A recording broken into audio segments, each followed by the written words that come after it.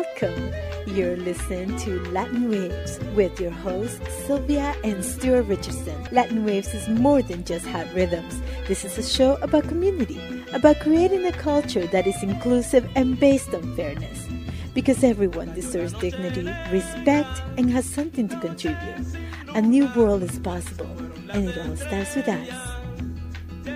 I am joined by Raul Burbano. He is the director of Common Frontiers. Thank you for joining us, Raul.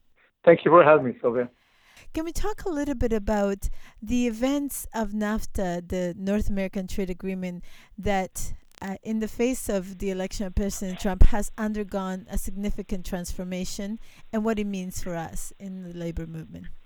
So in terms of the NAFTA version 2.0, which is now called, for Canada, it's called the Canada-United States-Mexico Agreement. The United States obviously calls it United States-Mexico-Canada Agreement. But I think the implications and what it means is, it's not very different. It's pretty much the same type of agreement that the original NAFTA was. So I know that it's framed under a very progressive vision. But if we look at it, and although there are some changes that are positive that we can take out of it, and mainly those changes come due to civil society organizing around this, but in general, this is still the same model as the original NAFTA agreement. It's focused on pushing a neoliberal trade agenda of privatization and deregulation that favors corporations at the expense of democracy, the environment, human rights. And really what it seeks to do is, in the long run, is create this framework where privatizing profits and socializing losses are the key for the architecture of impunity that we see on a global scale. We see many agreements come to fruition to try to concentrate wealth in the hands of a few. In Canada, some of those examples have been how the governments try to, create a diversion from the economic challenges by focusing on particular industries. And we've seen how auto workers in Canada and the U.S. have been given some relief, but at the expense of giving up many of their labor rights. Can we talk about the significant impact that neoliberalism has had on union movements and the movements towards more social democratic society? Well, the free trade model or ideology has weakened labor movement and the rights of labor workers because in the past, for example, under NAFTA, the original NAFTA, there was a side agreement for labor which was unenforceable. So it was wonderful. It sounded great on paper, and it had all these wonderful things about protecting labor rights, but the reality is that it was unenforceable. So unlike investment rights, which are enforceable, in the trade agreements, labor was just left up to governments to, hopefully you maintain your labor standards and we won't do anything about it. So what we saw in Mexico was a continued attack against labor leaders, human rights leaders. And then in Canada, of course, we've seen also weakening of labor rights in terms of, the hourly rate, for example, the outsourcing of jobs from Canada for workers who are paid, quite well as union workers, who have pensions, who have benefits, and outsourcing those jobs to other countries. For example, in Mexico, that makes it a lot cheaper, and they're able to exploit workers and not pay them those type of issues. So what it does, it facilitates a corporation's ability to move its industry back and forth wherever the regulations on labor, environment, health, human rights are lowest, and they can pay people the lowest, and then utilize that as a tool to weaken, labor in other countries, because they can say, well, if in Canada you have stronger labor rights, then we'll send people, we'll send jobs to Mexico where they have weaker labor rights. So in Canada, of course, or in the North, then governments try to say, well, in order for us to compete for investment, we need to lower our rights. And what these trade agreements really bring is to harmonize, all the basics of society, whether it's environment, labor, human rights, to the lowest common denominator, where workers have, very little to no rights or no power, and all the power and protection goes to corporations to ensure that their profits, whether it's in Canada or whether they're in Mexico, they will always be protected through international mechanisms like the free trade agreements that have been signed by Canada. as we see the erosion of union membership, even, it's at its lowest now. I think it's something like 12%. Can we talk a little bit about what this means for social organizing, for mobilization, when people are so pressed, against low wages, high, housing costs, high food costs, and education that is continuously increasing and becoming a business in many of our societies? Yes, of course, it has a detrimental impact on Canadian society, on Canadian workers, on the labor movement. Firstly, because, for example, the labor movement is a key institution that fights for social justice, human rights, labor rights, and these free trade agreements weaken the ability of to people to participate in the labor movement in terms of having strong labor movement. It forces unions, for example, to create two-tier workers because they want to when they renegotiate contracts with corporations. Again, they cannot continue to give the pensions. They cannot continue to give all the benefits. Otherwise, the argument is the corporations will shut down and move to other countries. For example, like we see in Oshawa today with GM. Right? So we have communities that are completely dependent on these industries. These industries, our government invest in these corporations, often bailing them out like they did with GM. And then, when they feel that they don't have enough profit, then they're willing at, a moment's notice to leave and to move to other countries. So, this weekend's obviously the labor movement, which I think is I wouldn't be surprised if it's not a strategy by, corporations that, these free trade agreements take power away from unions, which means it weakens the ability of people to unify and work together in a collective voice. It makes it easier for corporations to impose their will, i.e., minimum wage. When we look at places that aren't unionized, you see that workers are by and large paid much lower with little to no benefits, precarious work. These are the conditions that we're seeing ourselves in the North that we have already seen for many years in the past, which is precarious work, which is work that is underpaid with little to no benefits, and people are struggling. People have to work multiple jobs to be able to survive, all in all, because, the trade agreements as an architecture that help facilitate capital and corporations really is doing it at the expense of workers. And I think that's the big challenge. And in Canada, we realize that in order for us to get, minimum payments, to set some minimum standards, it's not good enough now to have local legislation, because we can implement, local legislation that protects the environment, that protects, workers' rights. But if in any way they violate these free trade agreements, corporations can sue the Canadian government for, any of this legislation that might violate their profits or future profits. And then the Canadian government either has to indemnify their corporations, or potentially going forward, what they often do is modify those laws, usually, trend downwards, deregulation, so that we don't have, we're not sued by corporations. So I think this is the big challenge that we have, that often we don't see all the impacts of these free trade agreements. We only talk about, often the mainstream media and those who support free trade agreements only talk about the benefit. Supposedly they're supposed to give us a lot of jobs, although there's no correlation for that. And I think that's what we need to talk about, is what are the impacts, and how as a society we actually have more of a say, because we have to keep in mind that when it comes to these free trade agreements, we have little to no say as civil society. Yes, there are some consultations, minimal, but in general, as a civil society, those who have all the say in these negotiations tend to be corporate lobbyists. They're, always given access to the agreements way before anybody else. Their demands are fought for by our negotiators in these free trade deals and negotiations. But by and large, the people's demands aren't heard of. So a perfect example is, the former Trans-Pacific Partnership. Canada did a bit of a consultation and went around different cities asking people for its input. By and large, the majority of Canadians rejected the Trans-Pacific Partnership. Canada went, a little bit after that, went around and signed, a renamed Trans-Pacific Partnership. But it's still the same agreement, and even though the majority of Canadians were opposed to that type of agreement. Now, not only are these agreements are made in our name, but they're actually also causing terrible outcomes for people in other countries that are partnered with this. So can we talk a little bit about how these trade agreements, for instance, have not only enabled and propagated violence in other countries? I think the example that comes to mind is that when workers try to even have minimal arrangements that improve the lives of workers, they are subjected to terrible acts of violence.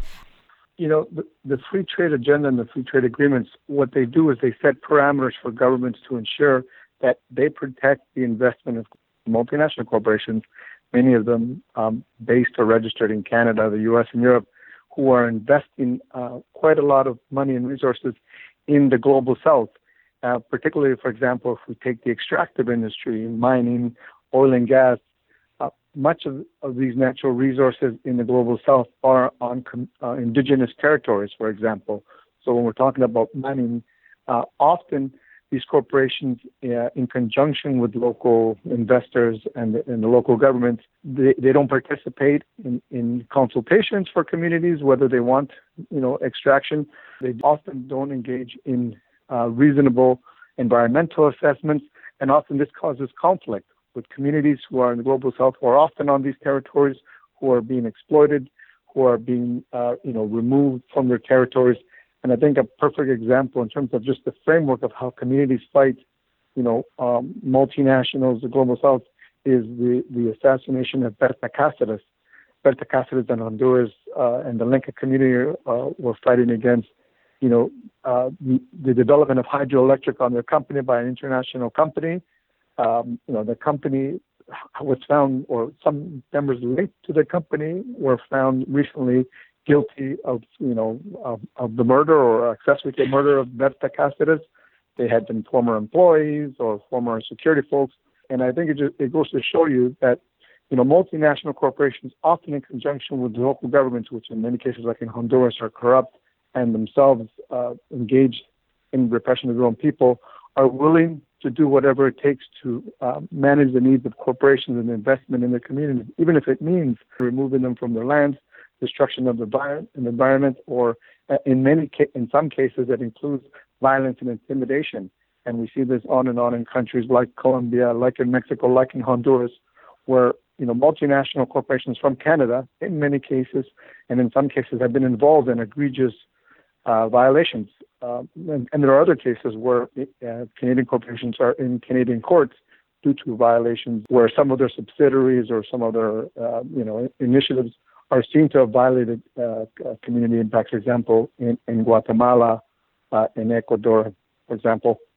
In Canada, recently we saw the military being sent into Wet'suwet'en territory, which is unceded lands of the Wet'suwet'en people here in British Columbia.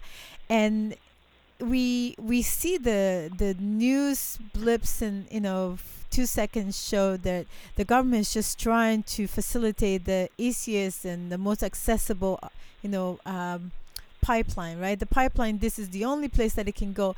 But the argument is, if that were the case in another country, like say if Manhattan was the only possible solution for a pipeline to go through, there will be a different response, right? But when it's indigenous territory, when it's the areas where the workers live, where the people who produce all the labor, it seems that our rights are simply overpassed.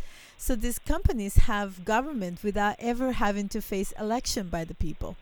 Can we talk about the implications, not only on our electoral process, but also in the long-term harms that this causes for future generations? Free trade agreements in of themselves, what they promote are mega development, mega industry under a capitalist model. And we know pretty clearly that model doesn't take into consideration, indigenous rights or indigenous interests, free, prior, and informed consent. It doesn't take into account the environment, the impacts to the environment, to the ecosystems, to society, to human nature. So, the big challenge is that the promotion of these mega projects, whether it's mega dams, mega extractive industries, often and in many cases run counter to what local communities want or how they envision and how they want to live life. Many indigenous communities see their connection with the land as paramount, as part of their culture, as part of their cosmovision, And without that, when you rupture the relationship between individuals in the land and community in the land, then you destroy anything. It doesn't matter if you have a great shopping mall, for example, or you produce lots of things in that area. I've been to Latin America, and when I've met with communities who often say, we don't want a mega highway here. What we want is we want to have connection to our corn or connection to our fields. That for us is life, and that for us is the most important thing in the world. And although it may be important for people in North America to have a very large mall or a very large highway, the difference is it doesn't take into account the cosmovisions of other communities, many in the global south and in Canada as well, as you mentioned, the Wet'suwet'en people who would, they've made it pretty clear that they don't want a pipeline to their territory because the most important thing for them is their relationship with the land. And we know in many cases pipelines rupture, contaminate, and then what would that leave for the next generations of people living on that land? And I think when we talk about what's important, we shouldn't only be focusing on profit and corporate profit, but rather also the impact to communities, the impact to the environment, and the impact to the future generations that have to live on the land. What is our responsibility in co-creating organizations that allow us to, have collective power, to have a voice, to have a say, and a way to protect our land, our ability to survive, and to create a better world for our children and the children to come? Yeah, the labor movement has been critical as a collective movement to ensure that, for example, we have some of the basic things in Canada that we today take for granted of. So, things like, health and safety standards when you're at work, minimum wages, paid holidays, simple things like that we today take for granted is what the labor movement in the past has fought for very successfully through organizing, through educating, and through mobilizing. And today that continues. Obviously, it continues in different areas. It also means supporting workers in their day-to-day work, but it also means building solidarity with struggles around the world, whether it's for the environment, whether it's for a national pharmacare program that, for example, the Canadian Labour Congress today is trying to motivate the Canadian government to undertake. These are key collective programs that we need, and that the labor movement, with its large base and with its resources, can help build that towards those programs, because we need to continue to build collective programs to help the majority of people. And we're living in a time where the mantra or the logic is, every individual just pulls themselves up by the bootstraps and we don't have to worry about anything else. But the reality of the fact is we need to have a safety net in order to help people due to the economic situation, due to the environmental crisis that we have, because, we are a collective and we're only as good as the other person is. And I think the obsession of individualism, which obviously, runs counter to the labor movement. The labor movement believes in collective power. And when we build our collective power, then we are stronger, and then we can protect all the different things that we believe in, whether it's, not only labor rights, but the environment, human rights, and all those issues that I think are important for all of us. As we are facing the unfolding of this NAFTA 2.0, how do we prepare, how do we brace for the changes that are coming and the continuous eradication of nationalized resources and further privatization, which seems to be more of what is to come? Well, I think the big thing we can do is through education. In terms of most people, when they think about, trade agreements, they think trade, which is great. Everybody wants trade. There's nothing wrong with that. But when we look a little bit deeper into these trade agreements, most of the provisions in these trade agreements have little or nothing to do with trade, and they're about setting policy that benefits corporations over all the things we've talked about: environment, human rights, labor. And so we have to make those connections, and we have to be ensured that if our government's going to negotiate anything like a free trade agreement in our name, we have to be clear that really they're doing that in our name and not be, kind of confused by that. Those are the kind of things that we need to look at, is ensuring that we make links between things like, as not important for many people as the free trade agreement. It sounds like, right? And link it to how that impacts worker rights, how that impacts free and fair and informed consent, how that impacts the environment. these are key things because there are many provisions in these trade agreements that make it really difficult and even impact our sovereignty. For example, there's a provision in the new Canada-Mexico-US trade agreement that if we are to engage in any agreement with any other country, like for example China, that's considered a non-market type of country, we have to advise our NAFTA partners and give them a heads up. In essence, this is a violation of our sovereignty, and this is what I think these free trade agreements are much more than just about trade. They're about setting a corporate agenda that pushes privatization and deregulation at a level that is way above what even our democratic legislature is there to do. Not only is that alarming, but it also means that we could also be prevented from having business from other partners if you choose to.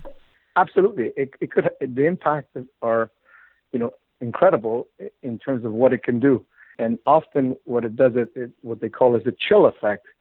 Although it may not directly prevent us from doing something, what it does, it creates a chill effect, because if we know that either we can be sued by that, or if we know that we can, face ramifications by somebody like the United States, who's, our biggest trading partner, then we ourselves may, not undertake that. And that was the big fight by most of civil society against the investor state clauses in these trade agreements, which we all said we totally opposed, because it gave corporations the right to bypass our local courts and sue our governments in international tribunals that have no democratic norms here in Canada.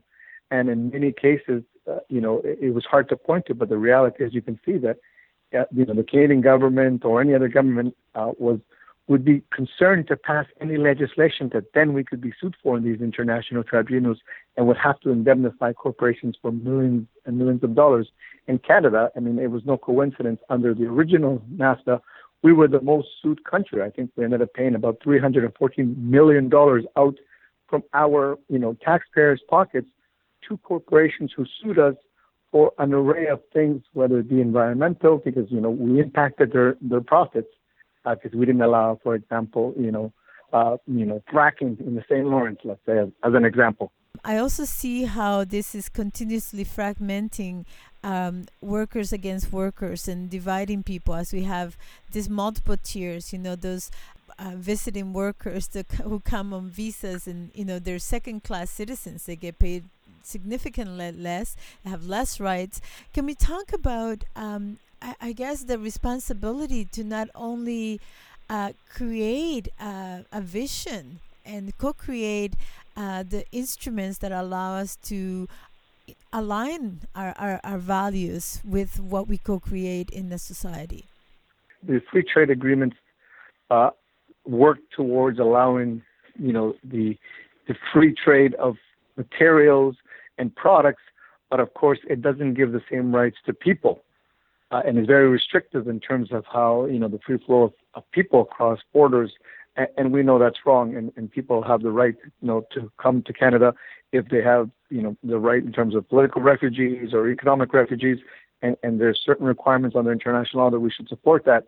And so under these agreements, what we have are, different categories of workers, temporary foreign workers, let's say, that can come and work based on certain skills. And what this creates is sort of, us against them type, because then, people in Canada say workers are coming from the global south and they're taking our jobs. And this is the issue that's creating, that instead of us focusing on what is the problems, which is often corporate policies at the expense of workers, we start to, like we see in the U.S., we start to see the rise of xenophobia and racism as part of the issues that are impacting us. And I think, as a community, we have to really look at what are the root causes of some of these issues. Why are so many people coming? For example, the humanitarian crisis is coming from Central America to the north from Honduras. These are based on failed economic policies. Canada signed a free trade agreement with Honduras in 2013. Canada has imposed quite a lot of investment in Honduras, and yet this investment, for some reason, is not making its way to the hands of the majority of Hondurans. That's why they live in massive poverty. And instead, the Honduran government has to impose violence in order to control the people who are opposing to some of that investment in their country. So this model of trade and investment, really what it's doing is creating the humanitarian crisis that we see. And again, it's not that unique from the original the NAFTA agreement, when in Mexico, after the free trade agreement was signed, years later, we saw that over 1 million campesinos from rural Mexico were displaced. Many of those people were displaced from their lands, had to move to Mexico City to try to find work. Obviously, there's little to no work in Mexico City, so where else do they head but north? Although neoliberalism was first experienced, in Latin America, and we were the first lab for it, it is now a widespread policy, and capital is organized, and workers must be organized as well. How do people take on this challenge? How do we not only take on the responsibility of educating and help ourselves and helping others be connected to information, but also have fun and create community in the process? The neoliberal model, which, as you mentioned, absolutely correct, that was tested and imposed in many South American countries, and often through dictatorships, like in Chile, where Pinochet imposed the neoliberal model from the Chicago Boys. And what we saw was obviously devastation and destruction of the economies. We now see that that's not just happening in the South. Obviously in Canada it's different, but that model now and those issues that many of the people in Latin America have been experiencing in terms of precariousness, low wages, ununionized jobs, inability to access benefits through your work, all those things now are impacting us in the global North. So people are starting to realize that, this model not only impacts people in the global South, but it's also impacting us here. People are working multiple jobs, precarious jobs, and these are the big issues that are now impacting all of us around the world. And it is a result of the model. And I think as people around the world, the first thing we need to do is build interconnectedness of these issues and struggles. So it's not so much that we feel bad or we feel sorry for people in the global South or people who are being displaced, but rather that we are in solidarity with people in those fights because we are connected to them through the same struggles. We too are struggling with the same thing. And in essence, we need their solidarity as well, because we learn from their struggles and they learn from our struggles. And when we build those struggles together, we build, sort of a stronger, unified movement that then transnational corporation can say, well, if you don't do it here, then I'm going to go to another country.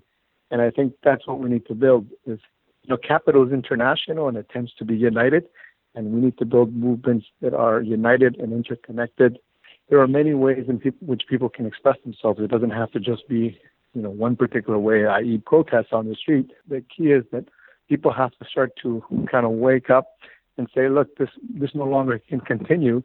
And instead of waiting that they are completely affected and there won't be anybody else there to help them, they need to join with those who are struggling. So when our Indigenous brothers and sisters in Canada, who are often at the front lines of the struggle to protect the environment, when they're standing up to protect the environment, we need to join them.